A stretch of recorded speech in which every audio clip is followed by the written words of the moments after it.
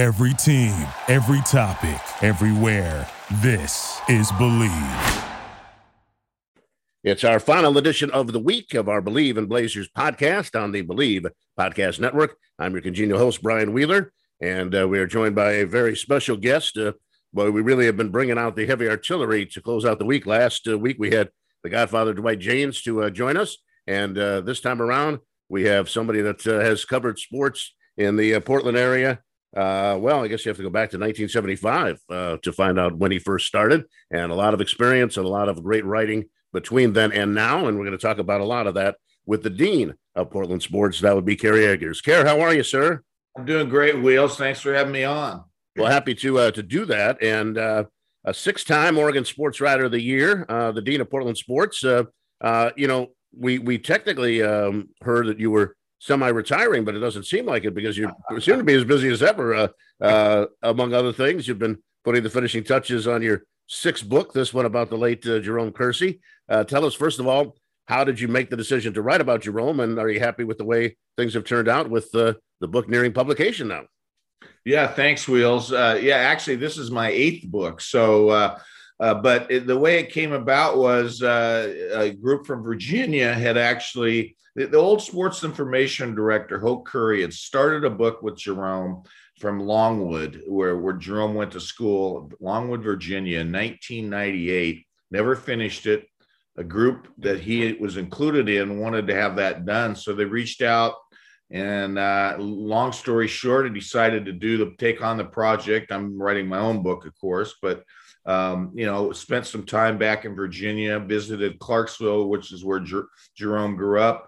I visited Farmville, which is where he went to college, met with friends, relatives, that sort of thing. And then I've talked to about 80 people who, around the NBA who knew Jerome, and then of course, some of his close friends too. So the book is actually written. Steve Brannon, our sports editor at the Tribune, was the copy editor for the book, which was great. And we sent it to the publisher last week. And so it should be out sometime in probably late August. Glad you corrected me. I can't read my own writing. I did have eighth book down, so I'm glad that we have the correct facts on that particular situation, because we don't want to shortchange you at all. This edition of the Believe in Blazers podcast is brought to you in part by Bet Online. It's the fastest and easiest way to bet on all of your sports action. Bet Online has you covered for all the news, scores, and odds. It's the best way to place your bets, and it's free to sign up. You can do so by heading to the website betonline.ag, or use your mobile device to sign up today. You'll receive 50% as a welcome bonus on your first deposit. Bet Online, your online sportsbook experts. Again, head to betonline.ag, or use your mobile device to sign up today. Receive that 50% welcome bonus on your first deposit. Carol, let's continue on with the conversation about Jerome. Was it difficult to write a book about a person that's no longer alive?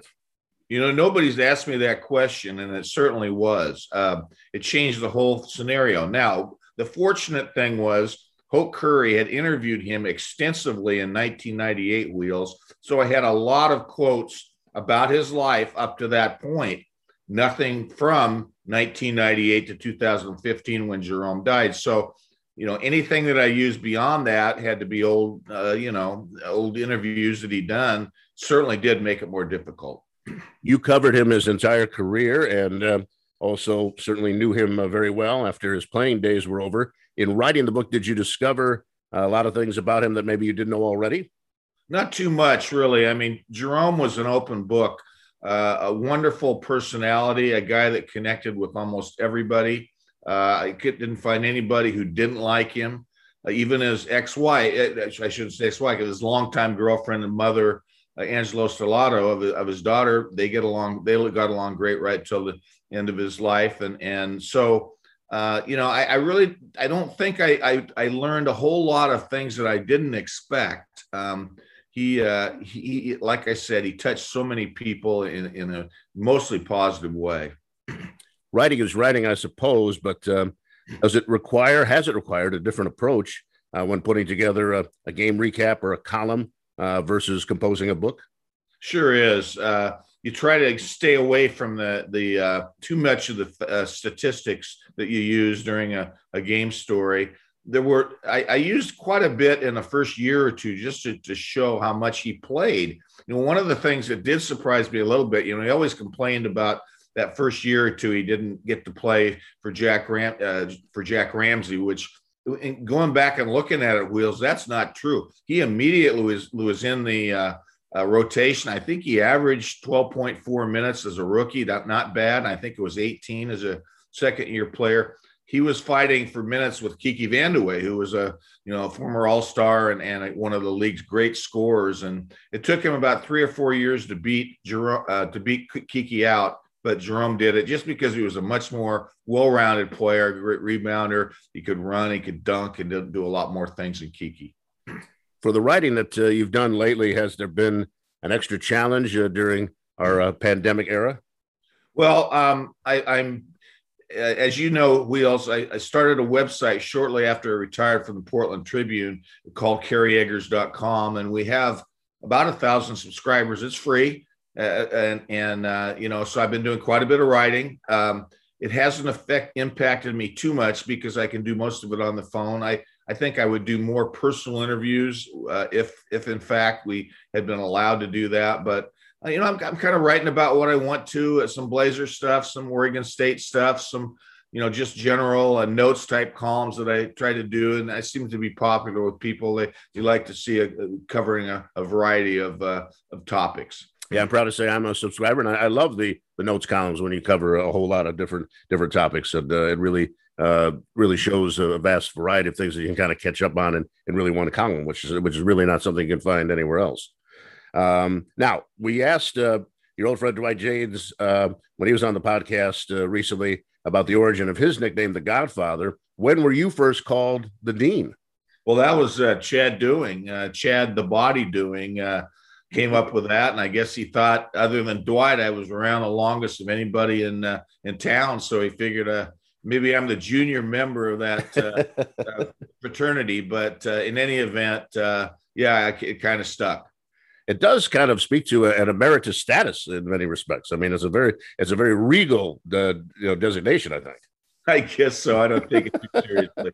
And very appropriate in that respect, I guess. Now, let's talk about the Blazers. Tough loss for them last night in Phoenix, but they've been playing their best basketball of the season over the last few weeks, which obviously is a good thing heading into the postseason, which they hope will not include the play-in tournament over the next week. But how do you evaluate their playoff chances? Will it come down maybe to what kind of matchup they get? Yeah, that and health. I mean, that's been the difference, obviously, in the last 3 weeks. They've had Nurkic and CJ healthy, and man, CJ's played terrific. Damian has been he's in one of those, when he's at his best, he is as good as anybody. So those two entities have been really positive for him. Nurkic, to me, has been very sporadic. He's definitely helped their defense. Their defense is better than it was earlier. But, man, I thought he really let him down last night. Ayton was not playing for Phoenix. I just thought Nurk missed too many. He's missed too many easy shots. He's not been a force that he needs to be. If he could be the force that he can be at times, the three of them going, I think they got a chance against anybody, Wheels. Most of the other contenders have some injuries. Even, the Clippers with Kawhi Leonard, you don't know how his health's going to be. The Lakers, of course, with LeBron.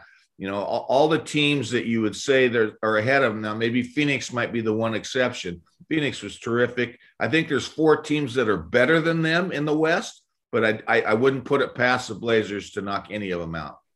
Now, there have been some whispers, maybe even a little louder than a whisper, that unless the team has an extended playoff run, and that seems to be a fairly subjective term in and of itself, but if they don't, that Terry Stott's job as head coach could be in jeopardy. Are you sensing that as well?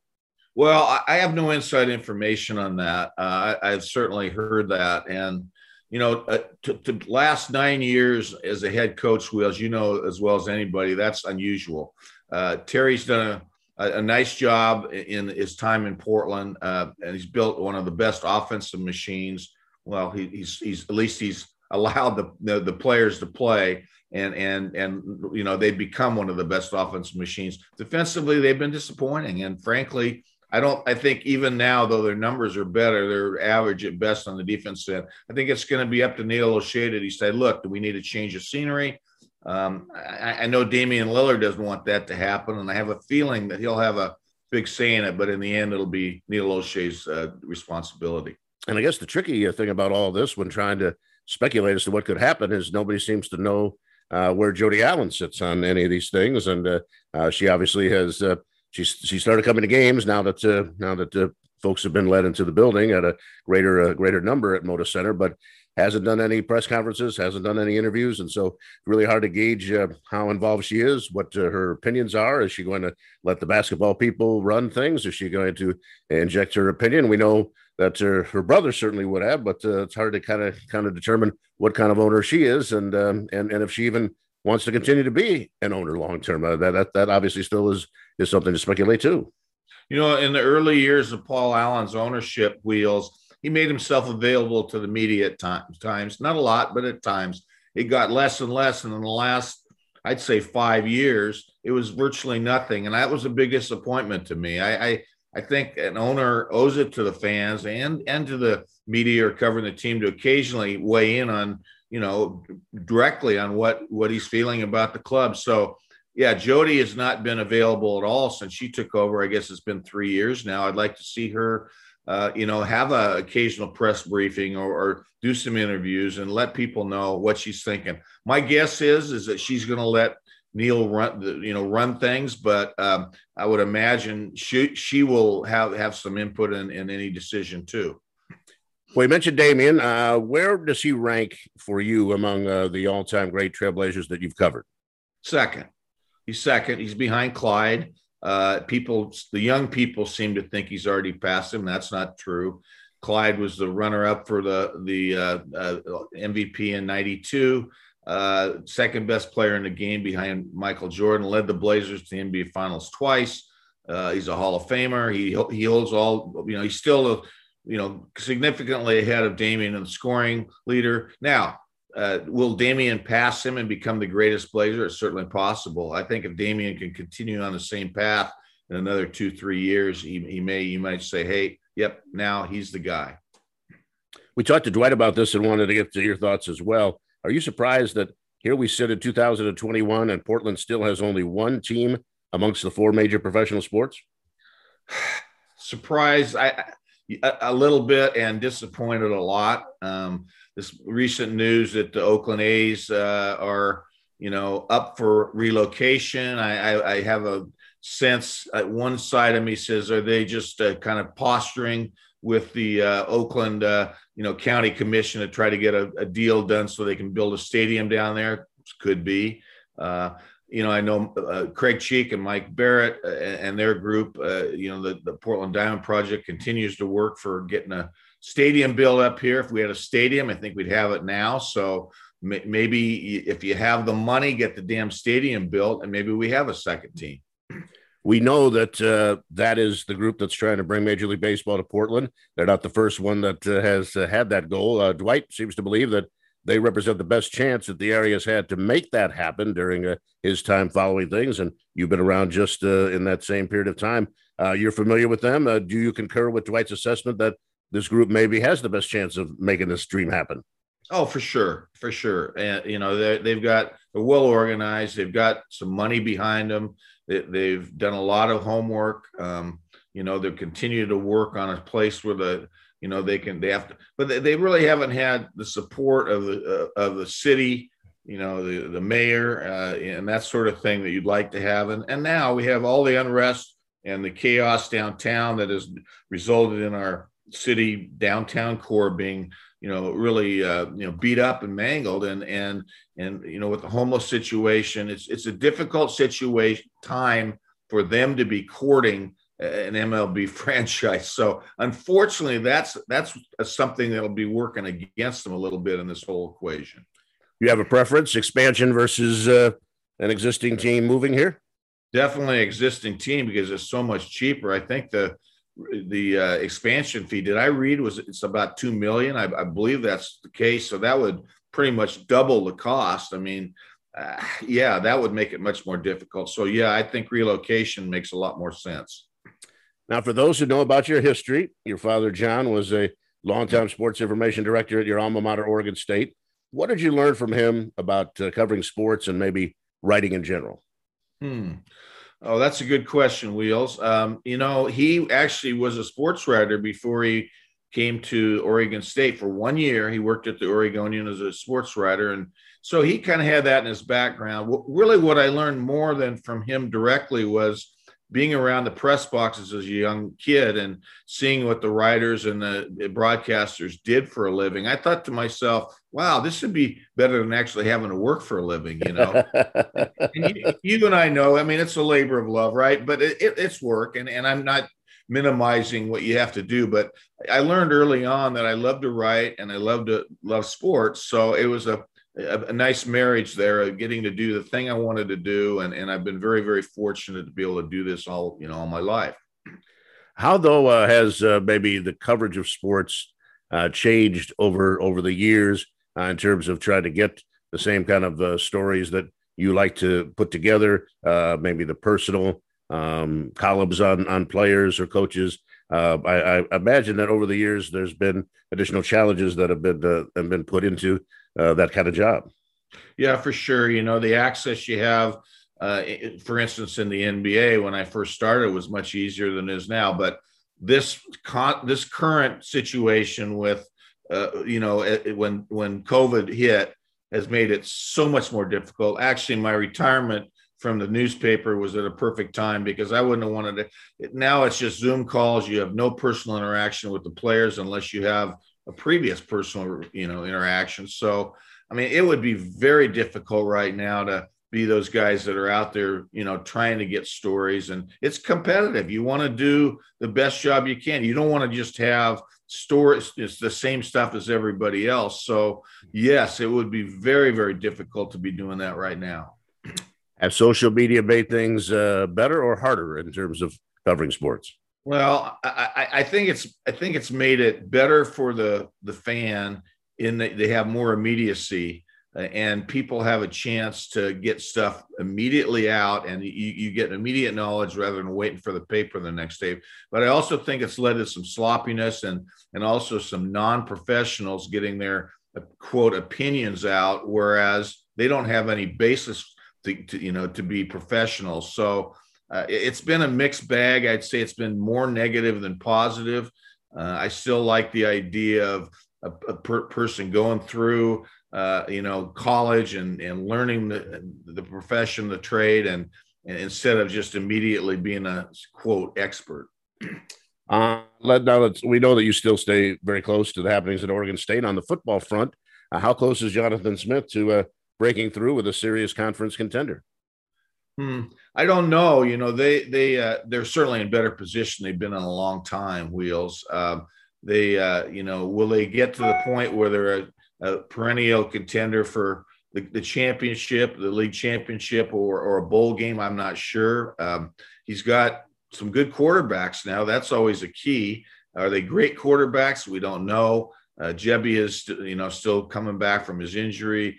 I like Chance Nolan, the backup, and supposedly Ben Gilbertson, and then Sam Vidlak, the freshman is. So that's four guys that, they maybe Pac-12 level guys. They've never had that. They have some holes to fill. And listen, the Pac-12 is competitive, and they've got to win some games that they've been losing closely to. So they've got to beat some teams that they've been losing closely to. If they can do that, they'll make a bowl game this year, and then maybe they'll make the next step. Cinderella season, of course, for Beavers men's basketball, going deep into the NCAA tournament. How much will that hopefully help Wayne Tinkle going forward and trying to become a consistent tournament club? Well, there was a lot of grumbling in Beaver Nation about Wayne until that. That's the best thing. If you've never met Wayne, he's a wonderful guy. He's the kind of guy you'd love to have coach your kids. I think he's a perfect guy to be the coach at Oregon State, a family guy. I don't think the small town bothers him, but you have to win. And they were, they're a little better than 500 until this fantastic run, that they made last year. So I think it'll help him. It'll certainly help him in recruiting. He's got a good group coming back. He doesn't have Ethan Thompson, but he's got most everybody else coming back of the key guys. So they should be pretty good next year. Will they get to the Elite Eight again? Boy, that's hard. But they should be a better team now, and maybe he can build a foundation off of this that'll make them a contender year after year. How often do you shoot for updating your websites each week? Well, it depends on what else is going on, Wheels. I've kind of neglected my golf game. I moved out to Charlotte. I've got a golf cart that's hardly been used, so I'm going to try to play a little bit more. We're going to start follow you and have a podcast and video cast type series at some point, and so that'll be something that we're starting to work on. There's another book that I have in mind it'll probably be another year down the road. But I post stuff when I want to, which is nice rather than having to do it when you have to. I was going to ask you about other book ideas, and you don't need to give anything away before it's time. But from conception in your mind, how long is there a typical amount of time that it usually takes to put it from idea to completion, ready for publication? Another good question. The thing I found, this is the first book that I've written where I didn't have a job, and it made it much easier. We got done. In fact, Wheels, we got our deadline was, I think it was June 1st, and I got done on, early April. So I was almost 2 months ahead of time. Man, they were surprised, and I was a little surprised too. So, but it's generally, you're taking 9 months to a year to start the interview process, and then write the book, and then go through the editing process. And so, yeah, it's a significant portion of your life. Of the 7 previous books that you've written, has there been one that has gotten you more commentary when people see you and they bring up one of your books that they've read? Is there one that stands out maybe more than any other in terms of the ones that people seem to talk about the most? I would say probably the last one, the Jailblazers book, because it's still a bit of controversy, and some people think it was a great era of basketball. Some people think it was embarrassing. Some people are somewhere in the middle, but there's no shortage of opinions on that Jailblazer era, not just around Portland, but also across the country. People I talked to around the country, they certainly knew of the Jailblazers during that era. I don't think I've ever asked you this question. Had that Blazers team won a championship, which they probably should have, do you think they would have been looked upon a lot more favorably? Would maybe a little bit of a softening of what people thought of when they mentioned the term Jailblazers? Absolutely. And it's funny how that works. If you play well, if you play really well, fans will overlook a lot of things. If you remember, they still were selling out, in the early 2000s, even though the Jailblazer era had gone on really for about 5 or 6 years. And there was a lot of people disgusted with, some of the shenanigans going on, but they liked the way they were playing. Then when they had about 3 years where they lost first round playoffs, that changed things. And all of a sudden, and I think that's when Paul Allen decided, hey, it's time to pull the plug too. So in a long answer to your question, definitely, had they won a title, the other thing about that, Wheels, is I don't think Whitsitt would have changed things up if they'd have won a title, saying that he wouldn't have gotten rid of Brian Grant and Jermaine O'Neal. They had those two guys in their prime. Imagine what they could have done. I really have always said that Game 7 against the Lakers in the Western Conference Finals in 2000 not only affected what happened that particular season, but really changed the future of both franchises. I think the Lakers, had they lost, all of a sudden Phil Jackson is going to have to explain, hey, I thought you were coming in to fix these things with Kobe and Shaq, and they still can't seem to find a way to win despite the talent they have on paper. And there would have been, and the Lakers would have had to answer being one of the few teams to blow a 3-1 lead in a best-of-7 series.